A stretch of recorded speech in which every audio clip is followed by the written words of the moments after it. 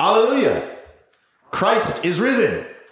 He is risen indeed. Hallelujah.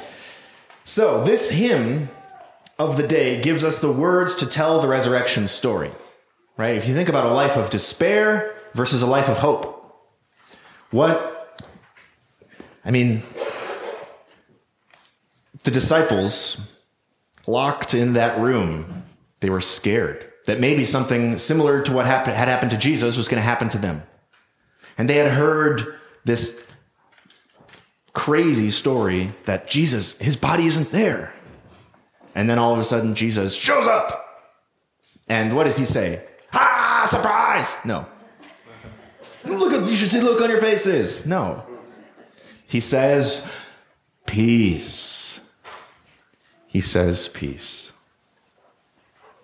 Thomas refused to believe because sometimes, right, we call this guy what, Thomas? Doubting Thomas. And I think that's unfair to him. Because Thomas, according to the tradition, would go on to take the gospel to India, where he was martyred for the sake of the gospel. Thomas just wasn't there. It's not like he had less faith than the rest of the guys, and whoever else, maybe some of the women were in that room too. They just all had the advantage of seeing what he had not seen. Maybe they had, Jesus, it says, he shows up and he shows them his hands and he shows them his side. And Thomas says, unless I see the marks and put my hands in his side and all that, I won't believe. Basically, he said, unless I experience what you experienced, I will never believe. And very quickly, the story moves to Jesus comes to the same place a week later, and they're meeting again, and Jesus shows up. Ah! No, he says, peace be to you, and then he walks right over to Thomas, and he says, Thomas, come here.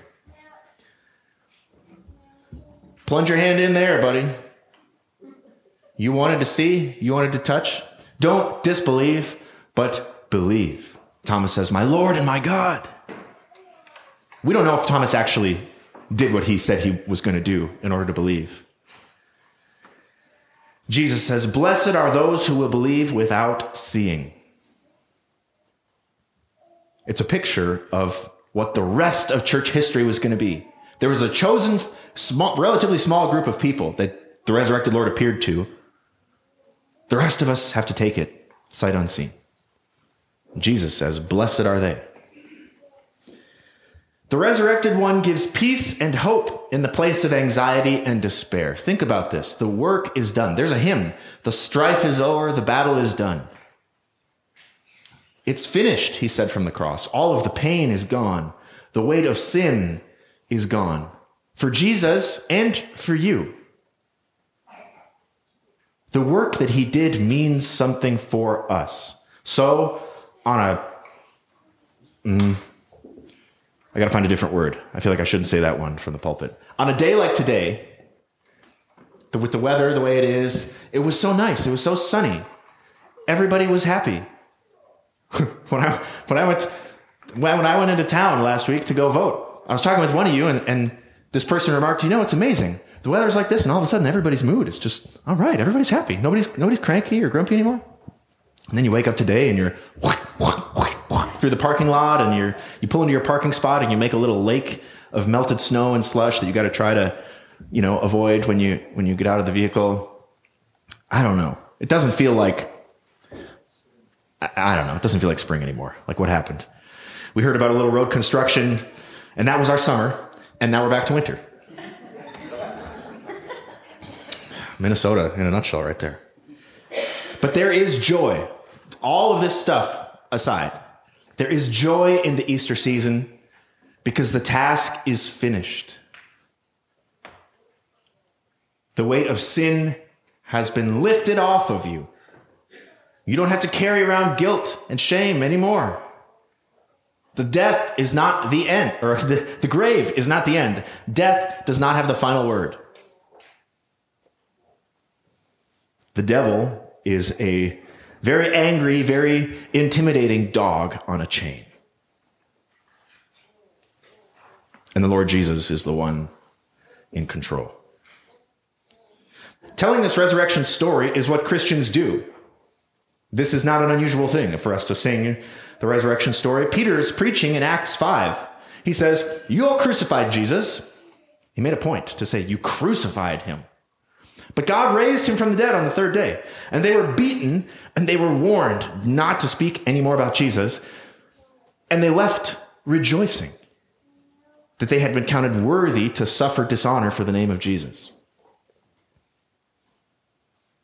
Telling the resurrection story and finding joy in the risen Lord, even when there is rejection, even when the authorities punish you for that belief, for sharing that belief, and they warn you, you better cut this out.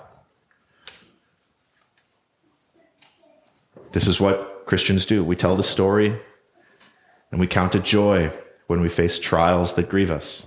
And that's what Peter talks about in the letter of 1 Peter. Peter is all over the place. He's in our gospel lesson. He's preaching in Acts, and he wrote my sermon text, 1 Peter chapter 1, 3 through 9. Later on in his life, he wrote that the crucifixion and the resurrection of Jesus secure these things for us: the hope of your eternal inheritance that's beyond change and decay. It's not going to dry rot while it's waiting for you. You're not going to have to go replace any seals or anything. You don't have to worry about putting mothballs where your eternal inheritance is. It will never fade or be defiled or shrink or expire. Jesus' death and resurrection means that glories beyond your comprehension are yours today. And every day that goes by brings us closer to enjoying them and glorifying God for it. The crucifixion and resurrection of Jesus also secures the joy that lets us weather the grievous trials of this life without giving up hope, without giving into despair. And the crucifixion and resurrection of Jesus ensures this, that our faith is legitimate even though it feels weak sometimes, even though it doesn't feel like we have a lot of love in our hearts for Jesus sometimes. We've never seen him. Oh, how much stronger would our faith be if we could see him? How much more would we love him if we could just touch him? Hear, what does his voice sound like? What color are his eyes? Does he actually have that like long conditioned hair, or was his hair shorter? You know, like the questions that are serious and the questions that are maybe a little more like, oh, I don't know. What does he look like? It'd be easier to believe in him, wouldn't it? If we could see him and touch him and hear the sound of his voice.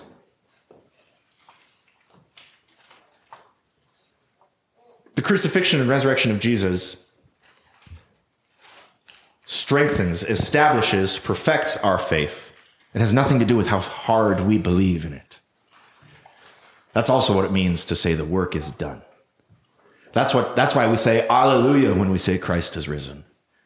Because it's a relief from having to do it ourselves, from having to have a strong faith ourselves. And for shorthand, we say Jesus died and rose again for you. Sometimes that can become kind of a formula, right? We have these formulas in the church, and they're not bad in themselves. They're useful, pithy ways of saying something very true without having to say all 1,000 or 2,000 words about why it's true and how exactly it's true. We just say Jesus died and rose again for you.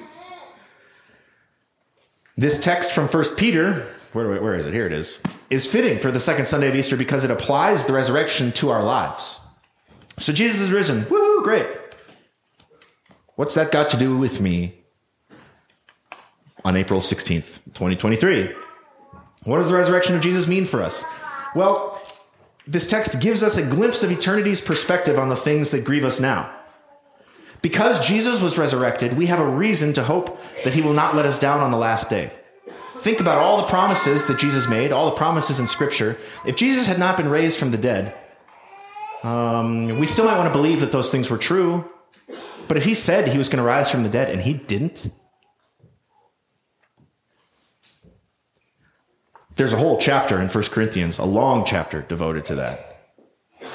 About how if there is no resurrection of Jesus, then there's no resurrection for any of us. And we are basically wasting our time in that case as Christians. That's not true. Jesus is resurrected, so this is not a waste. And what that means for us in our day-to-day lives is that the trials that you're facing right now, with your job or with your marriage, with parenting, with health, something going on with your house or with your machinery or whatever it might be, these trials don't destroy us. They don't drop us into the pit of despair with no way out. Instead, in God's power, and sometimes his power feels distant in the midst of this, but the promise is that God's power makes our trials serve to ultimately refine our faith so that we come out stronger, wiser, more humble, more useful to our neighbors whom we're supposed to love and serve in this life. Our trials make us more dependent on God. To those in despair with no hope beyond what they're able to create for themselves, with no promise of a God who raises the dead, who has broken the power of sin and the devil, trials and griefs only erode the hope of such a person. If it all depends on me and I keep running into roadblocks, how much more do I have left in the tank before I give up? But to you who are born to a living hope through the death and resurrection of Jesus, the trials and griefs you face are opportunities that God uses, and it's not always comfortable for you. And it's almost never been comfortable for me either. I don't mean to depict this as, woo, this is always great. A lot of times this is really hard. But it's not meaningless. It means more than we know now. What it fully means will probably only be revealed to us on the last day. Furthermore, we don't have to see Jesus in order to believe in him or to love him. Does it feel ever, you don't have to answer this question, you can nod if you want. Blink once for yes, blink two for yes. Does it feel like you love your family more than you love the Lord Jesus? In terms of the feeling of love. Not just right? We all say we love God above all. But day to day, I think, if I'm right, I'll do some self-disclosure here from the pulpit. I think I probably feel more love for my wife and children than I feel for the Lord Jesus, who I've never seen, never heard, never met, except through his word, through his body and blood. That doesn't mean that I don't love the Lord Jesus. It just means that maybe my feelings, our subjective sense of how much do we love God versus other things in our life, it's not the best, barometer, not the best instrument to measure that. There's a bit of Thomas in all of us. Unless I see and feel Jesus, I will never believe. Or, unless I see and feel Jesus, my belief will never be what it could be. What does Jesus say to that? Blessed are those who have not seen and yet believe. 2,000 years ago, in that upper room, with the apostles, the apostolic band. Did we sing about them? Hymn 941. Let's see. The point I'm trying to make here is that, the band of the apostles in glory sing your praise. The fellowship of the prophets, their deathless voices raise. The martyrs of your kingdom, a great and noble throng, sing with the holy church throughout all the world this song. The apostles, they're the first ones listed.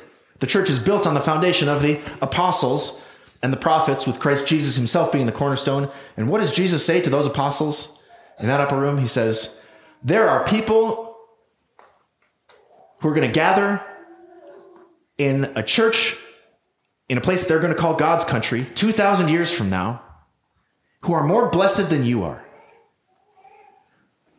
Because they're going to believe in me without ever having seen me. He's talking about you. You and your faith are blessed in a way that the apostles' faith was not. Don't take that lightly. Don't brush that off. Let that land on you. Think about that this week.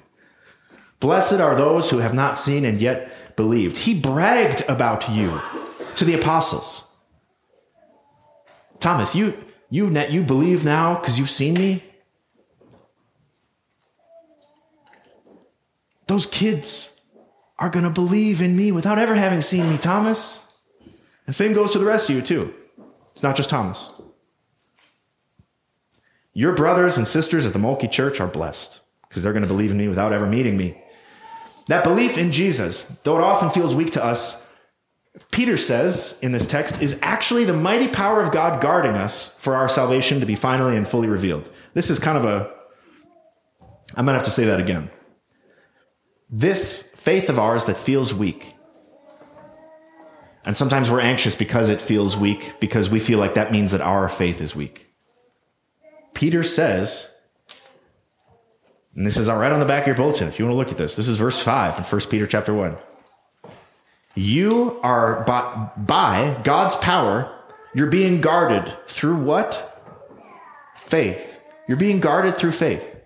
The faith that God has given to you, which you would never have unless God gave it to you. There's nothing to that faith that you can add.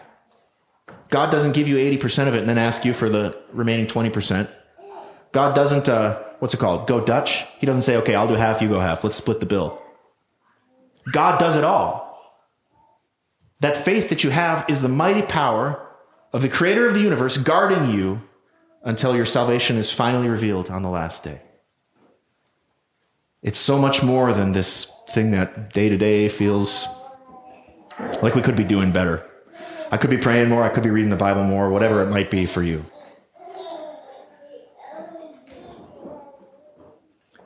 Recall also how your salvation was won. The Son of God was beaten beyond recognition, nailed to a cross until he died. The resurrection affirms that the weakness and foolishness of the cross is in fact the power and wisdom of God to save the world, to save the universe. So don't be discouraged when your faith seems weak and only based on the preaching of the gospel instead of being an eyewitness to the resurrected Lord. The power of God is at work in your life in a way that it wasn't for Thomas or the rest of the apostles or the rest of the dozens, I think a couple hundred people who saw Jesus before he ascended. Blessed are those who have not seen and yet believe. Let's put this all together now as we close. God caused you and me to be born again to a living hope through the resurrection of Jesus Christ from the dead. The resurrection of Jesus means something inside of you, not just out there. It's not just a thing we come to church to celebrate and then when we leave church, it stays here. God caused something to happen to you before you were ever born. Thousands of years before you were born, through the resurrection of Jesus from the dead. And the inheritance that now awaits us is glorious and will not fade away or rot while it waits for us to get there. And in the meantime, God powerfully sustains our faith so that the downs in the ups and downs of this life don't pull us away from that faith. The Holy Spirit continually fans the flame of joy in our hearts deeper than words can describe. He says, you rejoice, you believe in him, even though you do not now see him. You believe and rejoice with joy that is inexpressible and filled with glory. When I read that, I don't know about you, that hits me as like a relief. Peter doesn't say you rejoice with a joy that comes out this particular way. He just says it's inexpressible and filled with glory. Hi. No. You don't have to be able to talk about it, articulate it, in order for it to be yours.